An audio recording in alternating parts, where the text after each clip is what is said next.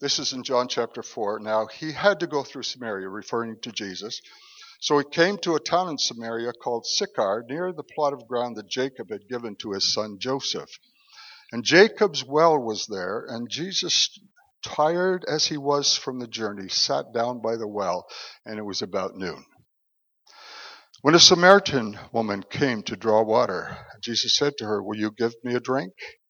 His disciples had gone into town to buy food. So he was alone there with the woman. And the Samaritan woman said to him, "You are a Jew, and I am a Samaritan woman. How can you ask me for a drink? For Jews do not associate with Samaritans." And Jesus answered her, "If you knew the gift of God and who it was who asks you for a drink, you would have asked him, and he would have given you living water." "Sir," the woman said, "you have nothing to draw with, and the well is deep. Where can you get this living water? Are you greater than our father Jacob, who gave us the well and drank from it himself, as did also his sons and his livestock?" And Jesus answered, "Everyone who drinks this water will be thirsty again, but whoever drinks the water that I will give them will never thirst. Indeed, that the water I give will become in them a spring of water welling up to eternal life." And the woman said to him, "Sir, give me this water so that I won't get thirsty and have to keep coming here to draw water." And he told her, "Go, call your husband and come back." And "I have no husband," she replied. And Jesus said to her, "You are right when you said you have no husband. The fact is, you have had 5 husbands, and the man you now are with is not your husband. What you have just said is quite true." "Sir," the woman said, "I see that you are a prophet." And we're going to put up this next scripture. It's slide 2. Our ancestors worshipped on this mountain. But you Jews claim that the place where we must worship is in Jerusalem. "And woman," Jesus replied, "believe me, the time is coming when you will worship the Father neither on this mountain nor in Jerusalem. You Samaritans worship what you do not know, and we worship what we do know, for salvation is from the Jews. Yet a time is coming, and has now come, when true worshipers will worship the Father in the Spirit and in truth, and they are the kind of worshipers the Father seeks.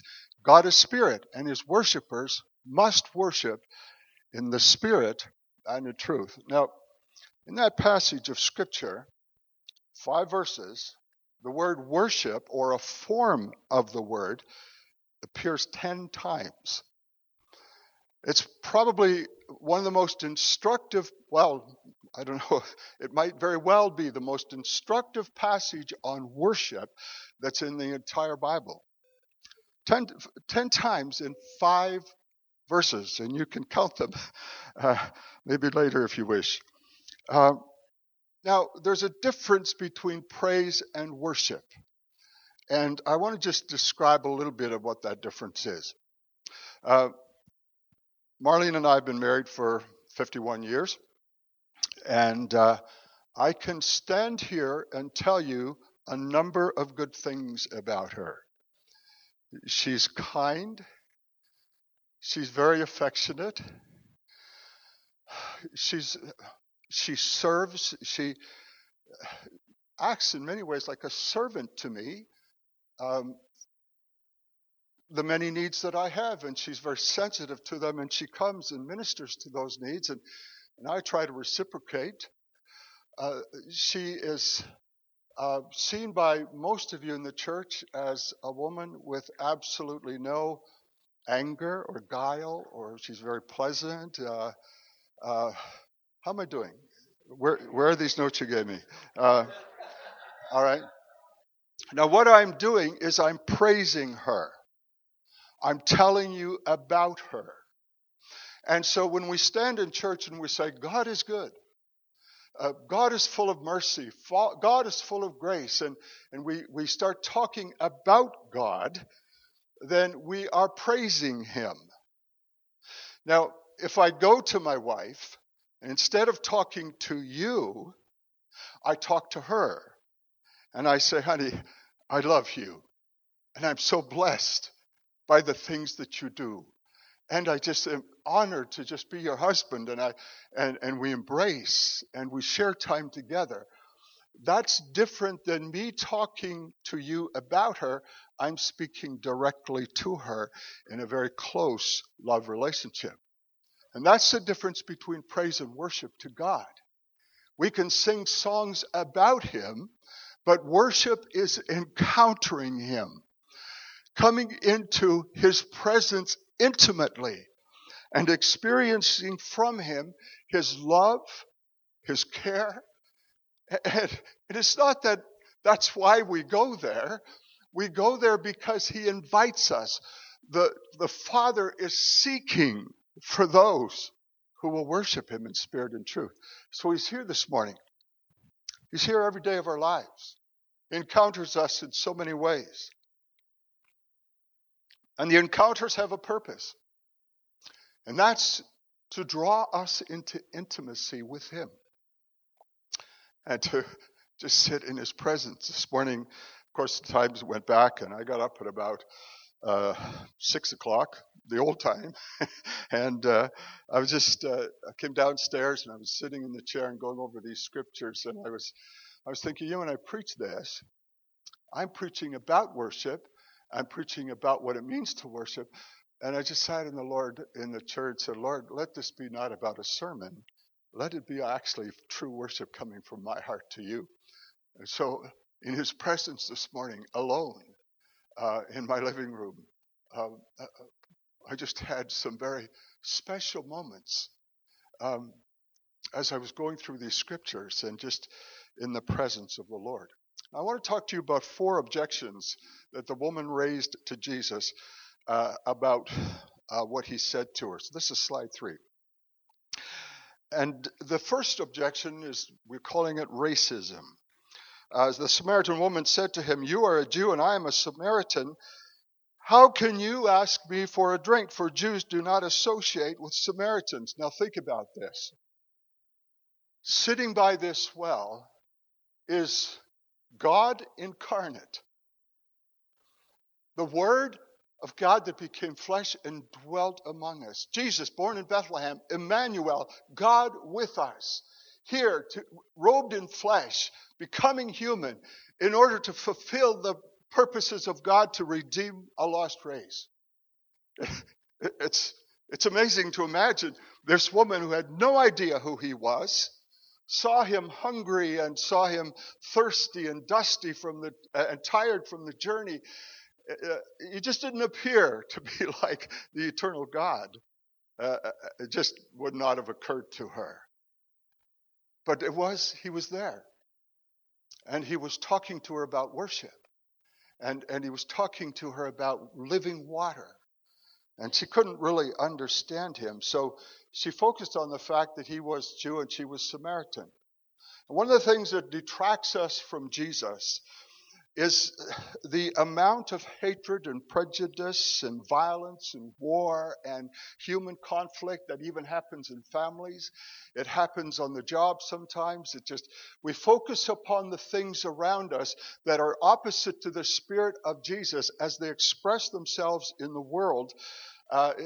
In this case, it was Jew, Samaritan. The things that make us different from somebody else. The thing that causes us to be the victims of prejudice or even the purveyors of prejudice. And all the time, he's sitting by the well, right next to us, inviting us to focus on him, to let our lives be about him, to find in him life and in him to move and have our being. And yet we can be so caught up in the objections to that by just the world around us. The second objection, and this is the next slide, slide 4, it was the origin and the size of the well. It's interesting. The woman says, are you greater than our father Jacob, who gave us this well and drank from it himself? He did also, as did also his sons and livestock. So here's Jesus sitting by the well. This is an ancient well. It's hundreds of years old, and it was dug by one of the patriarchs of Israel. It was from Jacob that his 12 sons became the heads of the tribes of Israel. And the woman says, are you greater than our father Jacob? Who do you think you are? Now, of course, Jesus was greater than Jacob. Jacob, as important as he was as an historical figure and as a patriarch and the father of the 12 tribes of Israel, was nevertheless insignificant in comparison to this tired, thirsty man sitting by her at the well. We fixate on so many others other than Jesus. We can celebrate prophets, healing evangelists, great preachers who have amazing TV shows, and we can be caught up in them. We can be fascinated by past revivals, by the way things used to be, or the traditions that we once enjoyed in our childhood or at some other place or time in our lives. We can be fascinated with political leaders and focus on them and what benefits we can receive from them. And all the time, it's nothing wrong with doing those things. We can be fascinated with sports figures or music stars, and all of these they vie for our attention. And they can very easily displace our focus upon him who's sitting right beside us at the well, inviting us to not fixate on others, because there is no one who comes close to him in person or power or what he provides for us. It's Jesus, the Son of God, the one who created all things and by whom all things consist, as Paul said in Colossians. The worlds were made by him, the Bible says. And here he is sitting by a well, inviting a woman to fixate on him, to draw from something that he could provide for her that she could not get anywhere else. And yet how easy it is for all of us.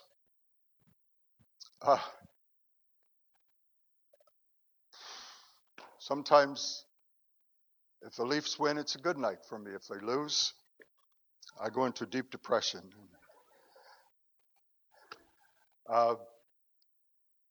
Sports figures, they can become the gods that we serve. We can fixate on so many different things when Jesus is the focus. The third objection, and this is the next slide, John 4:15. The woman said to him, "Give me this water so that I won't get thirsty and have to keep coming here to draw water." The third objection has to do with natural needs or physical needs, the things that I need. Sir, give me this water so that I won't have to come back here again and keep drawing from it. Provide for me my daily bread, my needs, the things that I have to toil and labor for, because it would be much easier for me just to have you give them to me rather than me have to toil and labor and work for them. And so there was a fixation on what he provided or could provide as opposed to who he was as the provider. The worship of what he gives instead of the worship to the giver. And, we can do that. We can fixate on trying to get wealth, trying to better ourselves, trying to secure our futures. They all become challenges that face us, and they can easily displace the man by the well who invites us to worship him. Tithing comes into play here very significantly, because tithing is an act of worship. We take 10% of what we receive and we give it back to the Lord. And we do this as worship, because our security is not in the finances that we have. The security is in Him who provides those finances. We had a call this week from a person that we know quite well from Vancouver, a Russian woman who has become very close to our family. She interpreted for me in Russia, and is just a very precious person.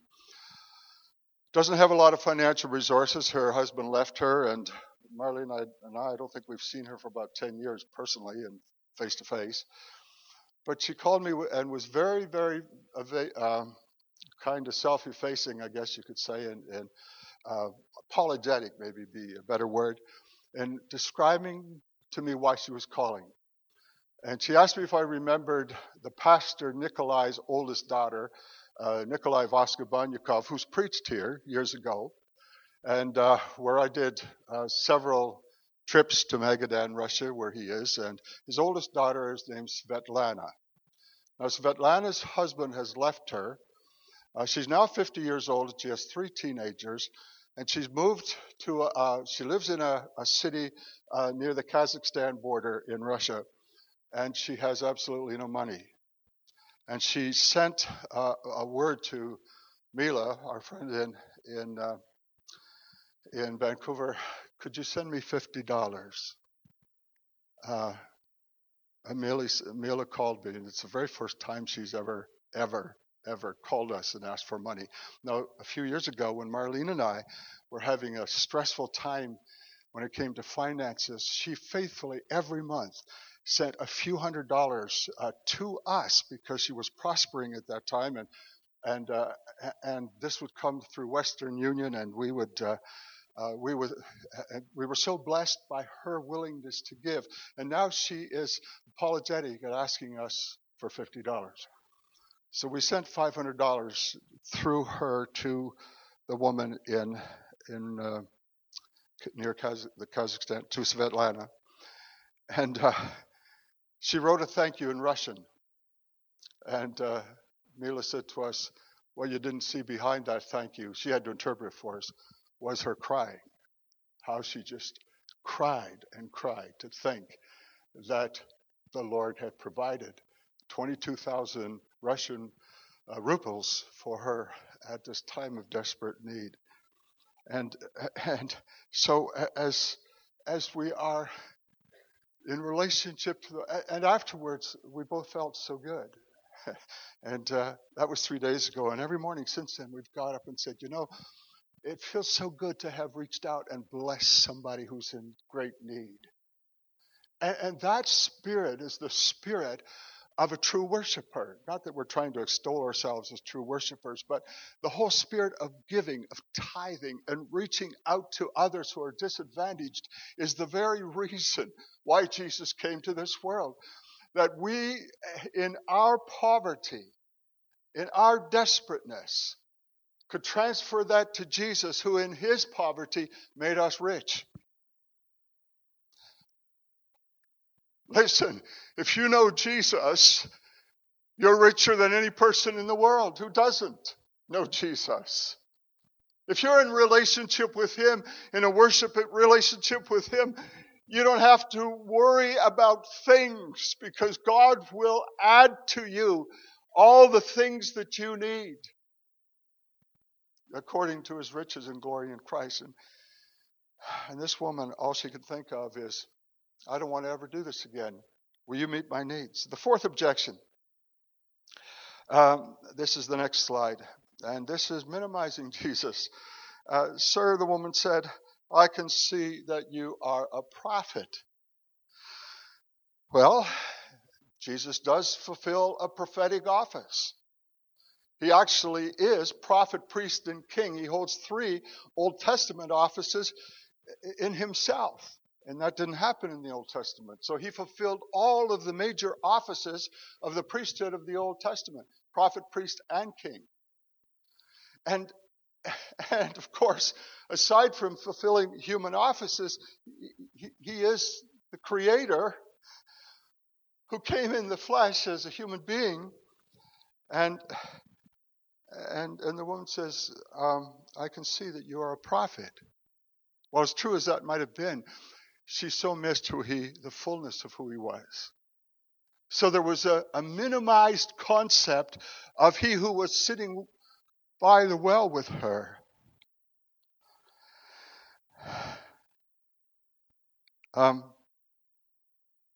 Do we see him for who he truly is? When it comes to worship, when we come together as corporate worshipers, do we just sing songs of praise? Lord God, you're so good, and Lord, you are such a blessing. You've blessed us, and we can praise him and praise him. But what about coming into that place where we actually encounter him? Where his presence literally fills this place, with the Holy Spirit's anointing so rich in the house that sometimes you can't stay standing.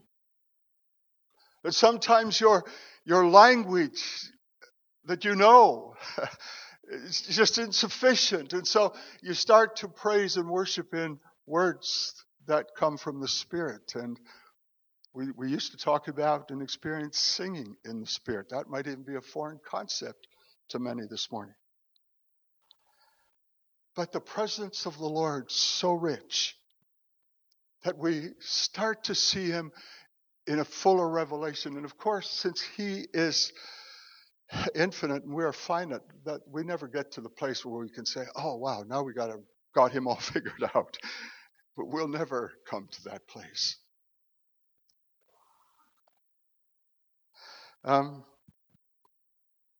The seventh slide, just a couple more and then we'll close.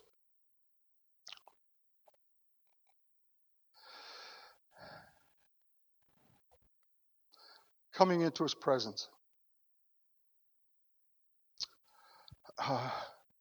Being confronted by this man by the well. How do we embrace him really, truly? How do we disengage from our prejudices and from all of the things that trouble us? How do we disengage from the minimized way in which we think about him sometimes, or focus on our own personal needs? How do we disengage from these things and really come into a true place of his presence? And the scripture says, without faith it is impossible to please God, because anyone who comes to him must believe that he exists, and that he rewards those who earnestly seek him. So people can say, well, I'm a Christian. Oh, I'm a follower of Jesus. Okay.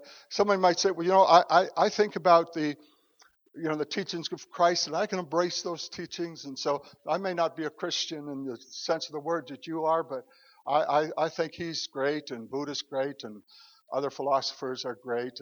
And so we include him in our thinking. We consider him to be okay, and some people in the world, that's how they view him. But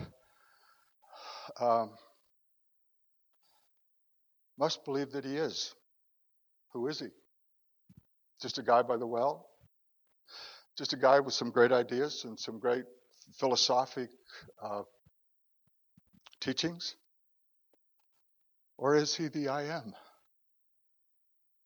The great I am? Is he the second person of the Trinity? Is he the fullness of him who fills all in all? Is he the creator, the sustainer, the one who became the Lamb? And we worship this morning saying, worthy is the Lamb that was slain.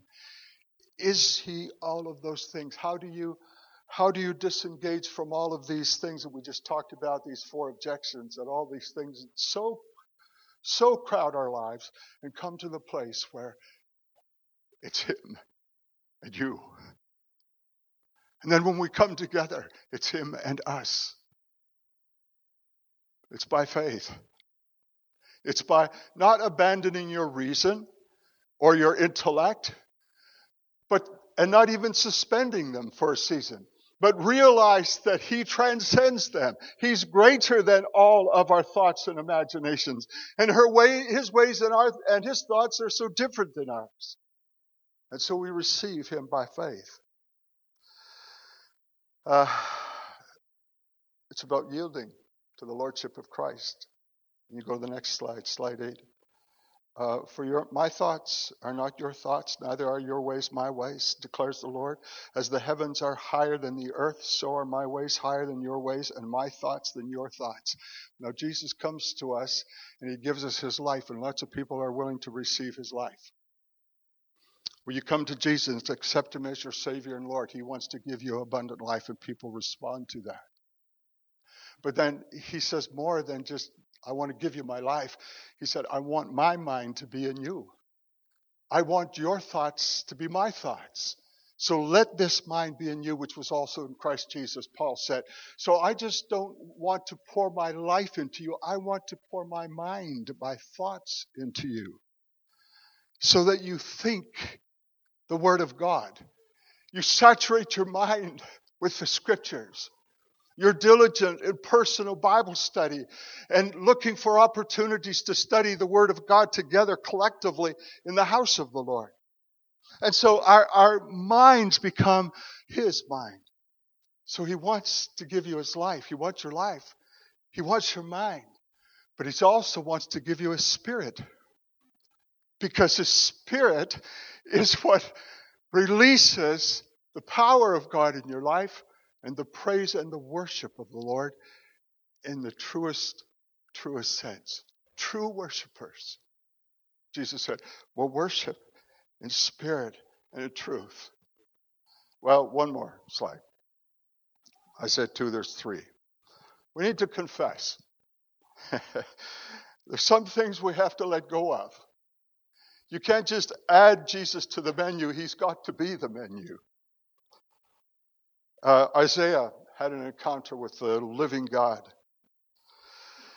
And he listened to angels in Isaiah chapter 6 say this, holy, holy, holy is the Lord God Almighty. The whole earth is full of his glory. At the sound of their voices, referring to the voices of the angels, the doorposts and thresholds shook, and the temple was filled with smoke. And his response, woe is me. I cried. I'm ruined, for I am a man of unclean lips, and I live among a people of unclean lips. And my eyes have seen the King, the Lord God Almighty. He encountered God, and he felt just so unworthy and so threatened by the presence of the Lord, by the presence of Almighty God. The woman at the well was carrying a lot of baggage. Jesus just said, you've had 5 husbands, and now you have the man you're living with, he's not even your husband, you're living common law. And so she's there by herself at the well at noon, where most of the women came in the morning. So she was actually rejected by the people of her town of Sychar, and she was there by herself at the time when women didn't come to draw water. So she was lonely, and she had a past. And yet he invited her to worship. And no matter who we are, what we've done, what shame we carry in our lives, what sins we've committed, he breaks through all of that. Through his grace, through his cross. And he says, I want you. I want to enter a love relationship with you of true worship. Yes, you're going to have to let go of some things. You're going to have to let go of sin. There's things that just don't fit the family. And then in Isaiah it says, and I don't have this on the screen, but one of the seraphim, when he said that I am a man of unclean lips, I'm undone, woe is me, the seraphim flew to me with a live coal in his hand, which he had taken with tongs from the altar. And with it he touched my mouth and said, see, this has touched your lips. Your guilt is taken away, and your sin is atoned for. Brothers and sisters, there's all kinds of reasons that can hold us back from being true worshipers. One of them can be our own past, our sin, our shame, the things we've done, maybe even the battles that you're having with temptation right now in your life. And you could say, well, these things are keeping me from God. I don't mind coming to church and praise and happy songs and hurry up, and I love to hear a great message or whatever, but I just have to kind of stand back a little bit because I'm just not worthy. But there's a fire that came to Isaiah from the altar. And there's a fire that was lit on the day of Pentecost when the Holy Spirit birthed the church. And that fire is still very much aflame in the world today. And the Holy Spirit longs to just touch your life. Remove from you any guilt, any shame. Remove from you things that, well, you just have been battling with for a long time. And he invites you to come to the well. Because the woman was right. The well is deep. She was talking about Jacob's well. But the well of Jesus is even deeper. In fact, it goes so far, it actually causes it to spring up within us, he says. It's like a well of living water. And he invites us to worship him.